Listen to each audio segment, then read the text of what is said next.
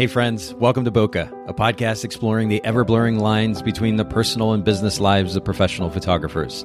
This is your host, Nathan Holritz, and I'm happy that you can join me today in connecting with photographers and entrepreneurs as we discuss photography, business, and, oh yeah, that sometimes messy thing that we call life.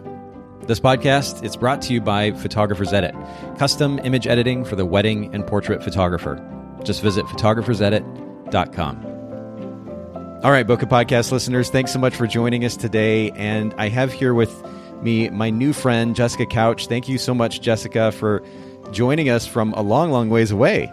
Yeah, no worries. I'm so excited to be here. And you know what? One of my favorite things, we were chatting a little bit before we got started, before I hit the record button here, and I mentioned that I've been to Australia a couple of times before. And one of my favorite things, something that I actually walked away with that I picked up that I say quite a bit now is no worries. So you started us off with that, but I think it's such a chill way of saying, hey, don't worry about it. And that was a cultural item, I guess, that I carried away from Australia.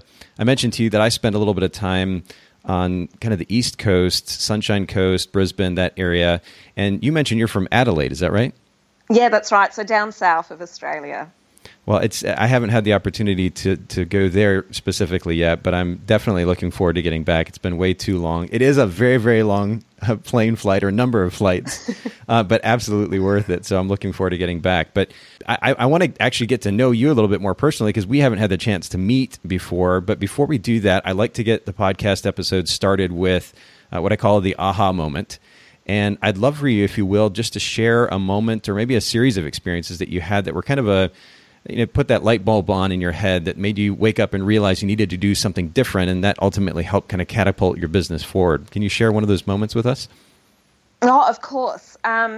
So for me, it was about attracting my perfect client. And what I realized is I need to let the public get to know me personally so they could decide and filter out if I was the right photographer for them before we met and engaged. Because, I find that not sharing part of me is holding back something, because essentially they're not just buying my photography style and my beautiful photos, they're actually buying a little piece of me and my soul. And so if we don't connect on a personal level, I won't be able to get those beautiful photos out of them, if they're not comfortable with me.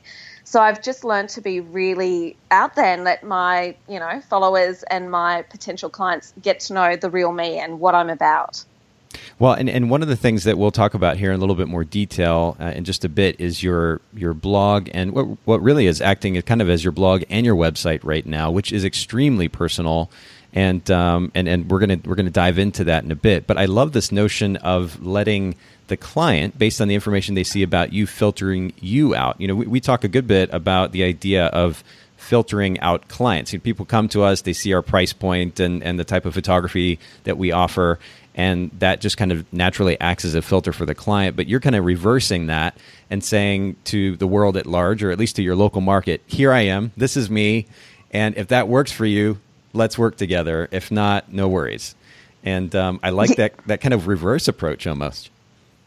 Yeah, well, I found that I am hitting my perfect client a lot more regularly now since I've done this. So it works, and I think it's a two-way street. I'm, delivering something for them, but I just want to have a relationship with them. I guess a lot of what I do is relationship-based. I'm a big personality, so if they're going to have me taking photos of them, I want them to be comfortable with that, I guess. That totally makes sense. Well, and I think we're going to kind of, again, explore this idea of your personality and how that ties into your business and actually a great bit more detail here in just a bit. We're going to be talking about this idea of why we do what we do, kind of establishing what I would call, or what has really been commonly become known as finding your why. So we're going to dive into that here in just a little bit, but I'd love to get to know you a little bit more on a personal level. I'd love to hear about kind of the important people in your life, maybe pets as well, what you like to do with your free time. Tell us a little bit more about yourself. All right. Well, I'm a mum to two beautiful girls, and that is really fundamental to what I do and how I do it. I have a beautiful, loving husband who is very, very patient with me because I have very big ideas and I come home with some crazy things that I want to do. And he totally respects that and is always cheering me on.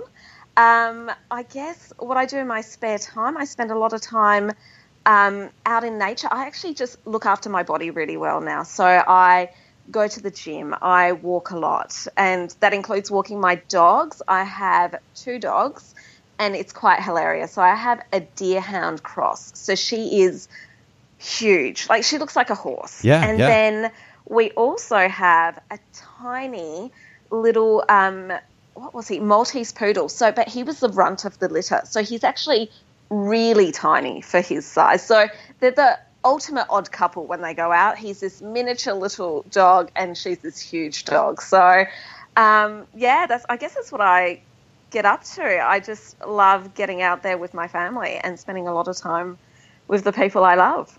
It sounds really lovely. Now, I've got a number of questions, even just about this. So you said you have 2 daughters. How old are they? 4 and 8. Oh, wow. Okay. See, so my daughter is 12 and my son is 15. But there are certain elements, especially around 3 or 4, that age, that I just really, really miss. There's a certain, I think back to, and I think I've even talked about this on the podcast before, but there's a picture of my daughter. She's about 3 years old. She was dressed up as a flower girl, and it's a picture that I snapped of her in this wedding that she was a part of.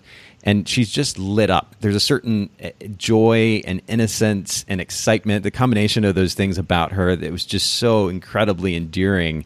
And, they start to get older and they start to get kind of wise, and they're trying to figure life out, and just their personality and their dynamic changes a little bit. But I really miss that younger stage. So enjoy it while you can. Oh, I am. I've been through it with my 8-year-old, and I know that this time it's a really precious time. It's before they go to school, and there's just something magical about this sort of just before they go to school time. They're really switched on. They're very clever, but they've still got this beautiful innocence to them. And I am relishing in it. I am. Oh, it's addictive. It's incredible. Yeah, definitely do that. And then you mentioned your husband. I love the fact that you describe him as kind of your cheerleader. He's cheering you on with your big ideas, your big dreams. Is he a photographer as well? Is he tied to the photography industry? No, it's hilarious. He's an engineer. So he's a radio frequency engineer. He is very logical. His brain works in a very different way to mine. He's creative too, but he's really into numbers. And I think it's quite funny that he just is so supportive of me because, I really do come up with some wacky things sometimes. And he's always like, honey, that sounds amazing. And, he'll nut it out with me, what we can do to make it work logically. But there is no denying that he is my biggest fan. And I'm so lucky, to be honest, to have that, because I don't think many people could put up with what I come home with. No, I would say, how lucky are you? That was kind of what was going through my head, to have somebody that is that big a fan of you and lends that support, and then also lends kind of a different perspective too. As you said, he's an engineer, you're more the creative. I bet that makes for some really interesting conversations, but kudos to you for creating this amazing relationship with a guy who's so supportive of you. And I know that, just based on the little bit that I know, based on what you're describing, this sounds like a really beautiful picture with your family. And then your 2 dogs. You said a deerhound. Is that similar to a wolfhound? Are they about the same size? It is. Okay. Yeah, so very similar size, slightly smaller, because she's. We got her from a pound, so we're not really sure what the other bits of her are. Okay. Like she's a mixed breed, but she is very similar to a wolfhound. She's very big. That's really, really cool. Now, you made an interesting comment. You said, I take care of myself now, in the present tense. Is this something, and maybe we're going to touch on this here in a little bit, but is this something that you haven't always done, going to the gym, working out, this kind of thing, but you're putting more of a priority on it now? Yeah, you know what? I have totally burnt out running a business. I think it's very easy when you're running the ship, when everything falls on you, like when you run your own business, it's all about you. You're the one that has to bring in the money. You're the one that has to find the clients. It's all you. The work is you. It all falls back on you. Yeah. And that can be a really unhealthy cycle. You can start to form these really unhealthy patterns of behavior, which are all about work. and you forget to look after yourself. And what I found is my anxiety went through the roof. I almost just left the business. I couldn't cope anymore. And so I got to a point where I thought, I need to look after myself first, and then I'll be able to do my job better and more productively. And so it seems counterintuitive when you have, say, 3 hours to spend an hour of that exercising. Like, you know, to me, that really blew my mind. I thought that is a waste of that hour. But what I was doing in the 2 hours after that was so much more productive than I'd ever been, you know? True. So I think that was a really hard lesson for me to learn, and, you know, one that just had to happen. Otherwise, it was all going to come crashing down. Oh, that's a great point. And this is something I've talked about before when it comes to putting together a daily schedule of sorts. And I hesitate to say schedule because it sounds a little bit rigid, but I think it's good for business owners to create at least a loose structure for the day, so it helps kind of push them through the day, accomplish a little bit more, be a little bit more efficient. But personally, my daily schedule, on the days that I work out, I like to start with a workout because it does give you that mental and physical boost in a way that really not anything else can. And it's extremely invigorating. And I've even gone to the extent of finding that after doing a variety of different exercises, and of course this is going to be different for everybody, but me personally, if I am to do about 45 minutes of cardio or even more, that 45-minute threshold seems to be kind of where I hit a physical high, and it just really, really gets me going. Now, I don't, if I have particular goals, for example, if I want to lean out and I want to lose some weight, what I've found is that extensive cardio actually gets in the way of that. But if I want to get that physical high from really kind of pushing it and working my body, that's the particular amount of time that it takes. And of course, as I said earlier, this is going to be all a very subjective process for everyone. I think the key idea here that you pointed out is prioritizing care of our bodies, because ultimately that translates to being a better business person, certainly, but also just a better person in general.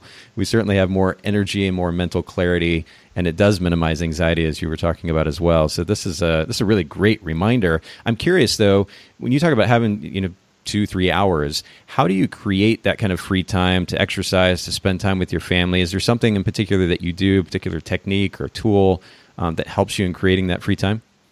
I think I'm just really organized. I have children. I can't just... You could just stop right there. I have children. That pretty much sums it up. It does, I just don't... Free time just doesn't come out of the air for me. I have to create it. I have to be very thought out, planned. Everything has to be, structured in that sense. And I know that sounds strange for a creative person to have this rigid structure and to think about it. But if I don't, that time doesn't come. So I rely heavily on my partner, my husband, my mother, who lives in Adelaide and is very supportive. And when the girls are in care, like at school or wherever they go, that is the time that I just need to work, whether I'm feeling it or not. And I think a lot of creatives, we want to be feeling it. We want to... to just have those creative juices flowing before we can really get into the work. I don't have that luxury. When the time is here, I just have to get into it. So, that's what I get up to. That totally makes sense. And I think it's a great concept to be reminded of. Simply, we're not talking about a particular tool or a fancy app or anything of the sort. We're just talking about proactivity. You just have to sometimes do it regardless of how you feel. And this is actually a good reminder for me, because I'm a pretty I'm an emotional individual in the sense that I do like to play off of feelings versus always being logical. And this is a great reminder and encouragement for all of us artist types, emotional feeler types, that at times we just have to get it done. And I think that's a great reminder for all of us. So thank you for that. Now, I'm curious to take a step back to photography and find out how you even got into photography in the first place. So that's quite interesting. Well, I think it is anyway. I moved to Adelaide. So I moved to Adelaide when my youngest was 1 month old. I was originally a primary school teacher.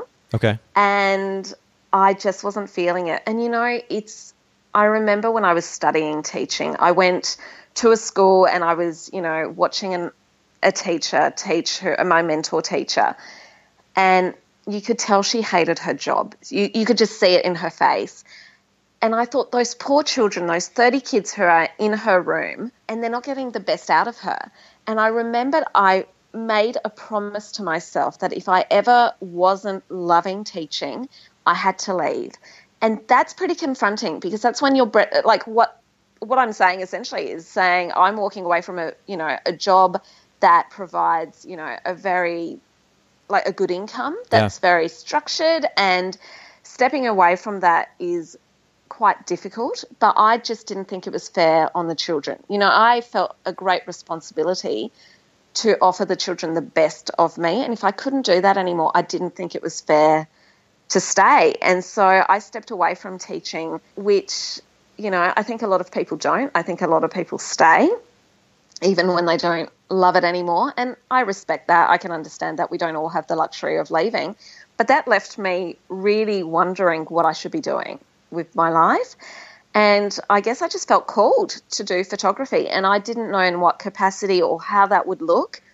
In fact, I really struggled with the idea of becoming a photographer to start off with. I loved photography. I've always loved capturing moments, but I felt it was quite superficial. The way I imagined photography, I thought, it just doesn't seem to sit with me. Like, I was hoping I'd be called to, feed orphans in Africa or something.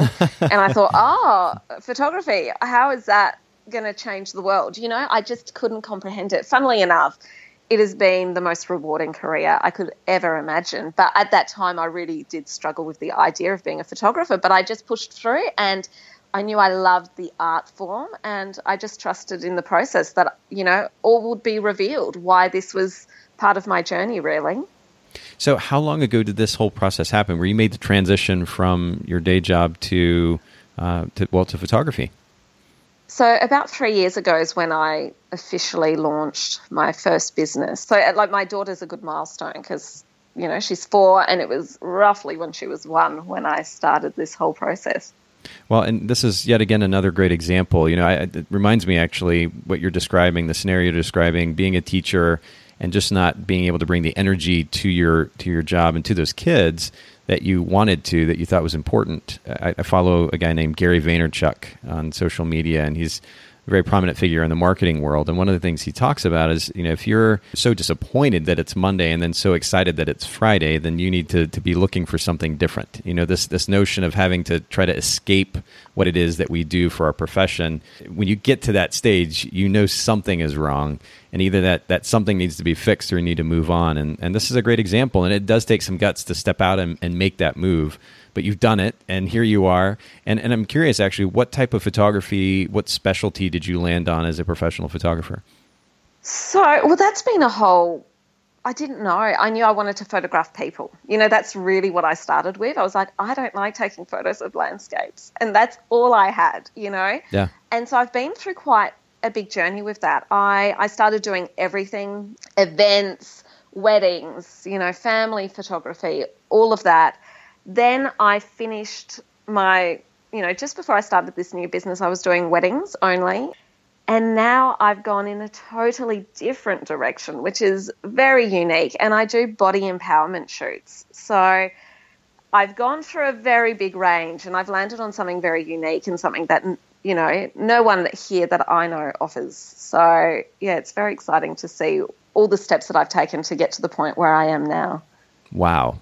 This is such a loaded topic, and I'm sure it's going to be tied directly to the question about our why, establishing a why.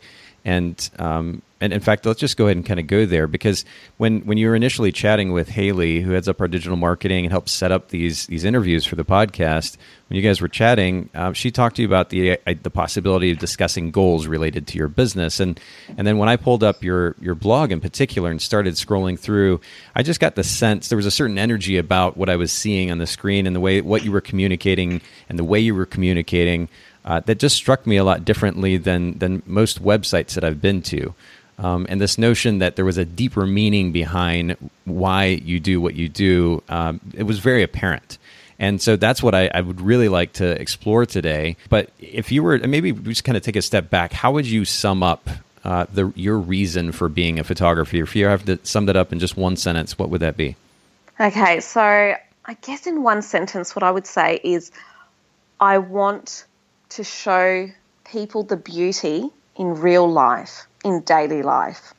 Okay. And so then if we were to take it a step further from that, would you sum it up maybe in a sentence or two why you offer the specific photographic services that you do? Or would you say that that all is one and the same? You want to show them the beauty of daily life?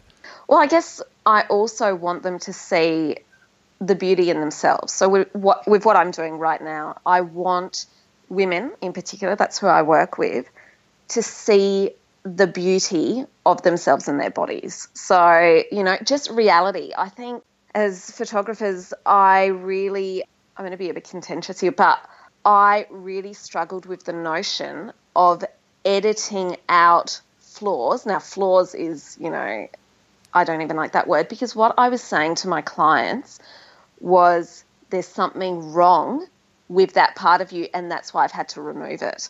So everything I do is very raw and it's very real, because I think the beauty is actually right there in real life, in just the way things are, just as they were made. Just as they are. Yeah, that totally makes sense. And you're right. I think many, if not most photographers, we're all kind of guilty of going in and trying to edit out those so-called flaws. We'll put flaws in quotation marks there, but that we do this for ourselves, just for the sake of portraying a quote perfect image in our portfolio, or we might do it for the sake of the client who is insecure with how they look in one way or another.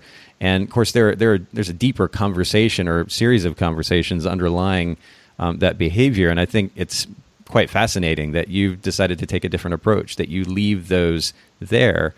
Where do you think this comes from? What's the motivation for, first of all, you choosing to do this type of photography, but then your approach to this process and celebrating these people for who they are, how they are? Where does that come from?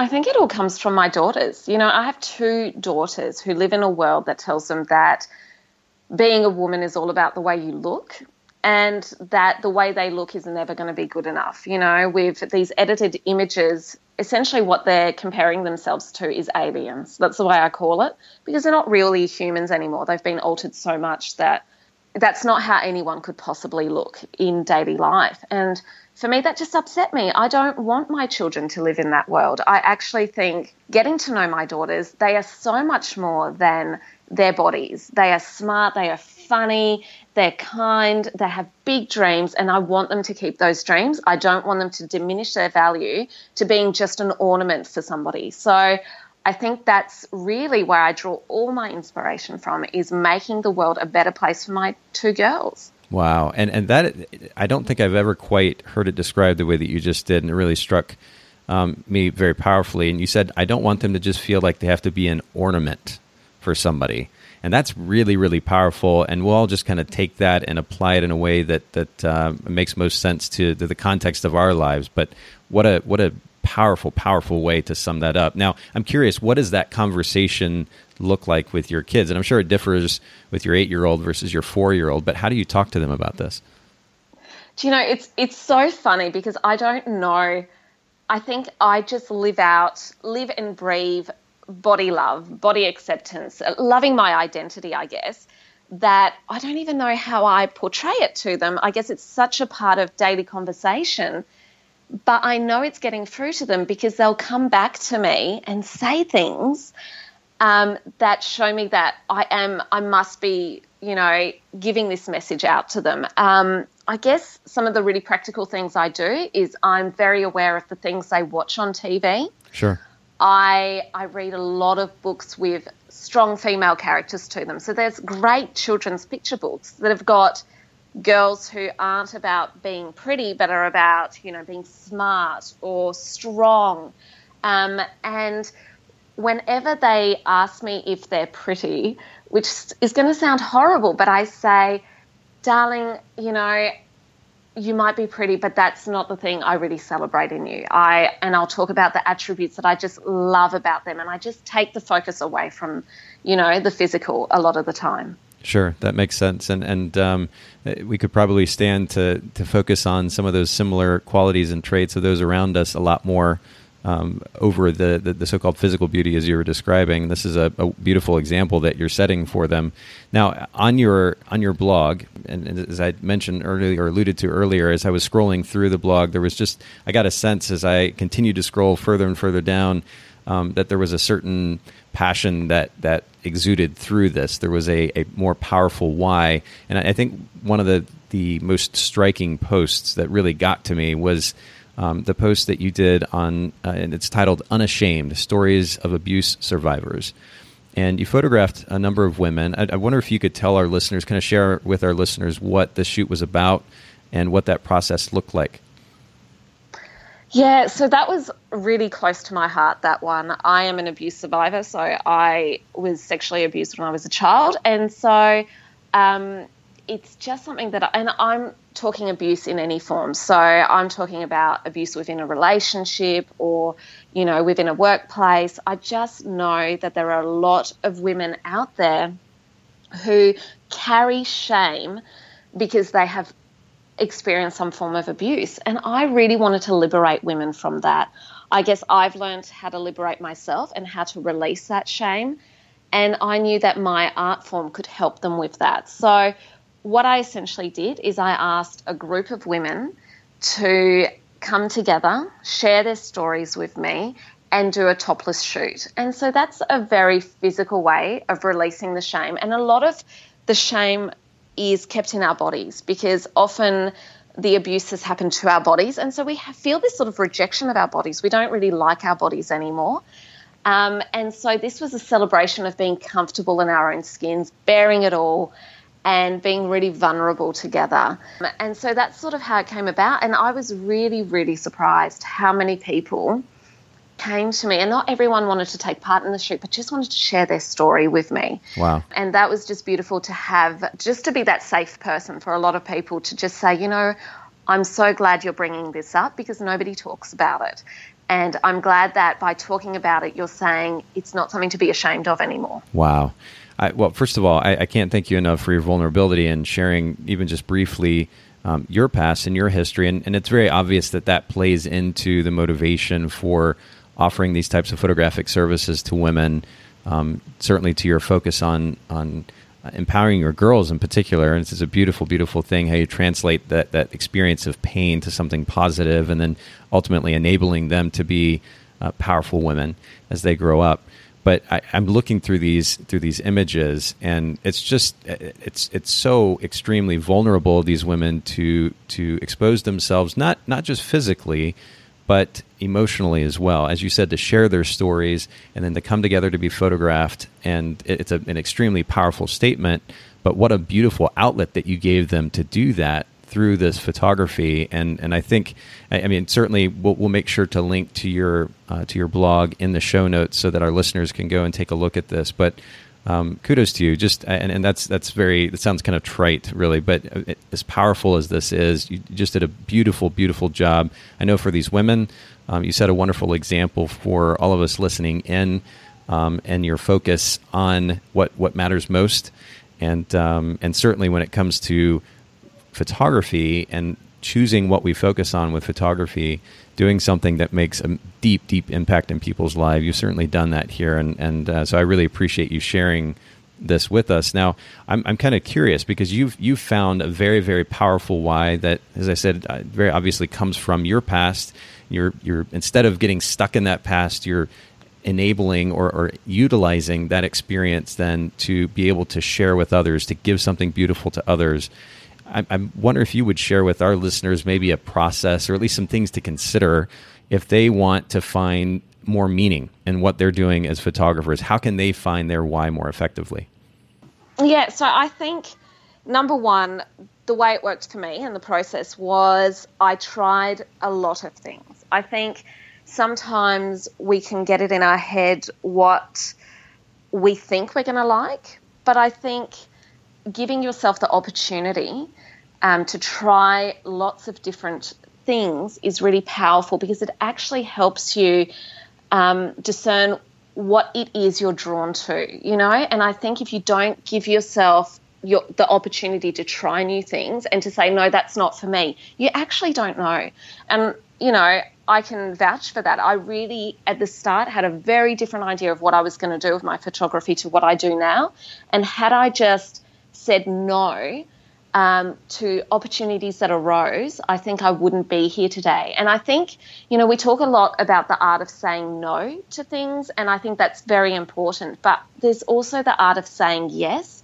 And I think we don't say yes to things because we are scared, we're afraid, and we don't think we're going to be able to do it. I just say yes to everything the very first time. Once I know it's not for me, that's when the no comes out. But the very first time, I don't say I'm not good enough, I'm too scared, this isn't for me, I'm going to stuff it up. Yeah. I say, why not? And I can't think of a good reason why not, and I just give it a go. And that's how I've gotten to the point where I am, just trying things and saying yes a lot more. And you know what? This is really interesting. First of all, I have to say, like, you would probably be a really fun person to hang out with if you just like to try at least everything once. I mean, have you done crazy things like skydiving and hang gliding and base jumping and all these other things? Have you tried any of that kind of stuff yet? Do you know, it's so funny because I recently swam with a whale, which is another whole story. But that after that experience, I'm actually quite scared. So I'm a very scared person. I used to be anyway. I think I've just stepped on the other side of fear. And doing that experience and realizing that joy is actually on the other side of fear. I realized that. Doing that swim, I was like, you know what? Fear stops me from joy, like experiencing joy. And I think after that experience, before it, I would have been like, I would never skydive. That is a stupid idea. Now, I think if it makes me afraid, I know that the thrill I'm going to get on the other side is going to be epic. And so I welcome that. And I've actually said to people, if people have some crazy idea that they want me to do and maybe share in with them, I'm all for it. So I haven't been asked to, but, it's out there now. Oh, that's awesome. And you definitely have to try. I've been twice now, and it is it's got to be in the top 2 or 3 most exhilarating things I've ever done in my whole life. It's absolutely incredible. And part of the reason I did it, actually, to speak to this idea of stepping beyond fear, was to face my fear of heights. Because I think in some form or fashion, we're all afraid of heights in some way, but it was particularly debilitating for me. And so I actually started with hang gliding, which was, it was disconcerting enough, but then went to the skydiving. And the second time that I went, I fell out of the plane and I kept my eyes open. And when you roll out of the plane, you literally roll, and you roll multiple times. I kept my eyes open and I can see the plane or me falling away from the plane moving away from me. So you get a little bit of an idea of how fast you're falling. And then you open your arms out. And then we're falling, but there was some clouds in the sky. And the first time I had gone skydiving, there were no clouds, absolutely no clouds. So there's no real perspective as to how fast you're falling. Now I can actually see this cloud coming up toward me, and then I got to fall straight through it. And you feel the mist from the cloud itself, the moisture. But you talk about just absolutely mind-blowing exhilaration. I was literally on a physical high probably for a good 45 minutes or so after I jumped the first time. It was just beyond anything I had ever experienced. So highly recommended. What kind of whale did you get to swim with? A humpback whale. So wow. They're huge. They're just beautiful. And I was 10 meters away from it in the end. Wow. And just so exhilarating. Yeah. That was a childhood dream of mine. So to do that was absolutely amazing.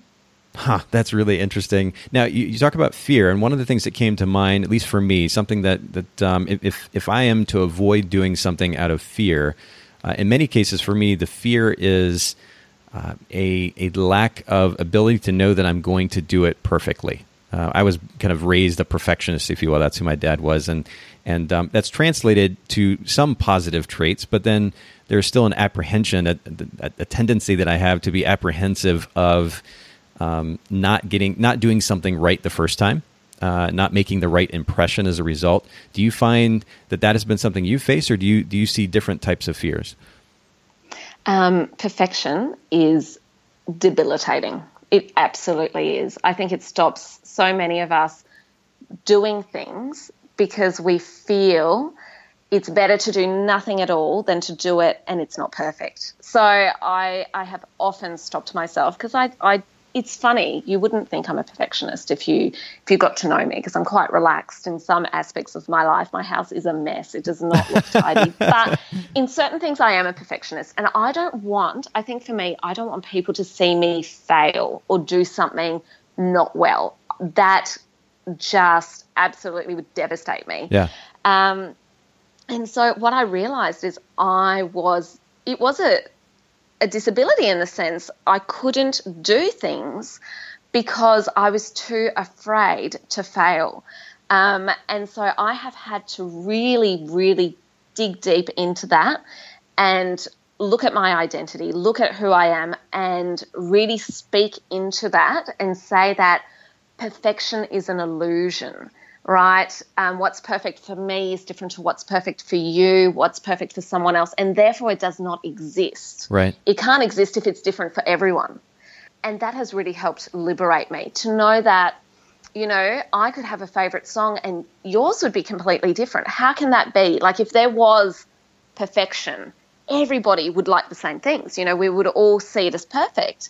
And so I think really speaking into that, and I do a lot of self-talk, just talking about that to myself and stopping myself in my tracks has really liberated me. And what I love is I say to myself, what I do could be perfect for someone, and that's all that matters. You know, I could be producing the perfect thing for one person out there. It's totally possible. And so I should do it because that person deserves that perfection from me. And it can just be one, you know? Oh, that's lovely. And what you can't see, because we're, of course, just speaking through audio here, is I'm nodding my head as you're talking, because I think that's a really beautiful way to look at it and to put... well, just to look at it positively. We can really truly be debilitated by this obsession with perfection, and this applies kind of across the board in our businesses, particularly when it comes to putting our work out there. We can let that get in the way of being able to share something with the world that, as you say, could be perfect for at least one person, and probably many. And that's a really beautiful way to look at it, an encouraging way to look at it. So you listed the first thing, this kind of first step or first idea to consider in establishing your why you do what you do. And the first thing to do was to try a lot of different things. This is a good reminder for me. I actually heard something the other day, was reminded of an idea that if we're ever bored, it's because we're boring.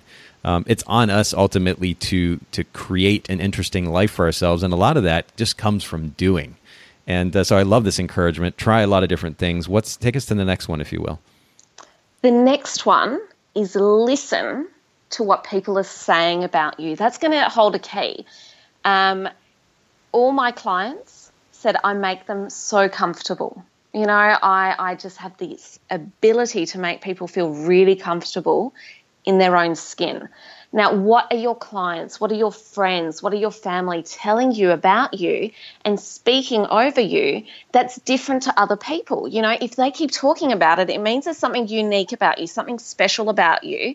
Dig into that because there's something there, you know. The reason people are saying this is because it is special to you. They don't see it everywhere and they feel the need to talk about it. So I think just listen to the feedback that you're getting.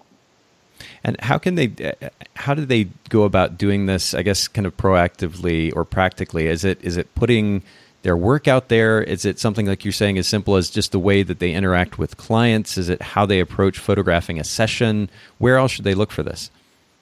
I guess for me, it would be just being proactive, actually asking people what they've enjoyed. I guess I have such relationships with my clients that it just comes out. We do a lot of conversation. But if you're not like me and that doesn't come naturally, I actually think there's a real skill in learning to ask questions and getting feedback from people. You know, we cannot learn and we cannot grow if we are covering our ears and not wanting to know what people have liked and not liked about us. And so a lot of us are scared to even ask the question, you know, what could I improve or what did I do well? Because I'd just rather stay in the dark and, you know, because it's a bit scary. They don't want people to say, I just don't like you. People are scared of rejection. But I think there's something about putting yourself out there and just getting feedback. As a business owner, it is so integral to get feedback. So if that's a survey or if that's, you know, just a little questionnaire or even if it's just a quick email that you flick them, they might not do it. But if they are really invested in you and your brand, they will write back and they'll let you know, and I just find that's how we can grow and really delve into what we're here for, like our purpose, our why. So I love it. I love it. And I've been reminded of this really kind of over and over, but I can think of a couple of instances in particular in more recent time. A good friend of mine, somebody that I've known for some time now in the photography industry, I went to him and said, hey, what is there something, what are your thoughts about me as you know me now? Of course, he's known me for a long time. He's seen me change and hopefully grow as well. But I'd love to just get your objective thoughts, your perspective on me now, how I interact with you, how you see me in business or otherwise. And being able to go, it does take a little bit of, well, certainly proactivity, if nothing else, to go to somebody to ask for feedback that could potentially be negative, that might be a little bit hard to hear. But as you so beautifully put it, it gives us opportunity to grow. I actually did this very thing with my ex as well. We were together for 12 years and had 2 wonderful kids together. And we split about 5 years ago. And I, probably within the last year or so, I went back to her and I said, hey, you know what? I'd love to hear your thoughts. You know, there's been extensive conversation over the years about our relationship. But hey, will you just share with me your perspective on things that I could have done better in our relationship? And again, potentially, a disconcerting conversation, if nothing else. But it was actually really nice. It was nice to hear direct and honest feedback from her, and it's certainly helpful in my growth and being a better individual, and then better in relationships moving forward as well. So, this is a great recommendation. Getting feedback from people. I'm just going to say, you know what? Growth is uncomfortable. Yes. If you want to get better, if you want to be better, you are going to have to go through some level of discomfort. That's just the way it is. So if you want to stagnate and just stay exactly the way you are, that's where you will find comfort. But if you want to get better and be bigger and just be amazing, you are having to get yourself mentally ready to be uncomfortable. That's just the reality of it. You know, we can't avoid it. That's true. That's true. It's a good reminder. I'm loving this. I'm really loving this. Take us to number 3, if you don't mind. Okay, number 3 is really simple, but I think when you get really busy, you sort of forget to do this. And I think you just have to sit down and think of the things that make you come alive. Like, what gets you excited? You know, that is such a pivotal point to figuring out your why, because your why will always feel really good. Right? Your why is going to feel amazing. It's going to give you all those lovely butterflies. So when you're doing whatever you do in your everyday life, what bits of life make you excited? What bits do you just get the tingles over? And I think, you know, we can get really busy and we can just, I don't know, go through the motions, and we forget to sit down and really take note of the things that get us excited. It's so true, and you know we're so lucky to be in a society or societies, I should say, whether it's Australia or the U.S. or Canada or elsewhere. We have listeners kind of from all over, but we're so lucky to be in a position where we have the luxury of, as you're saying, sit down and to sit down and to consider what we enjoy doing, what we're passionate about, what makes us excited, what gets us tingling, as you said. And then actually go after that. We're so lucky to be able to do that. And it does take setting aside our fear of failure, fear of imperfection.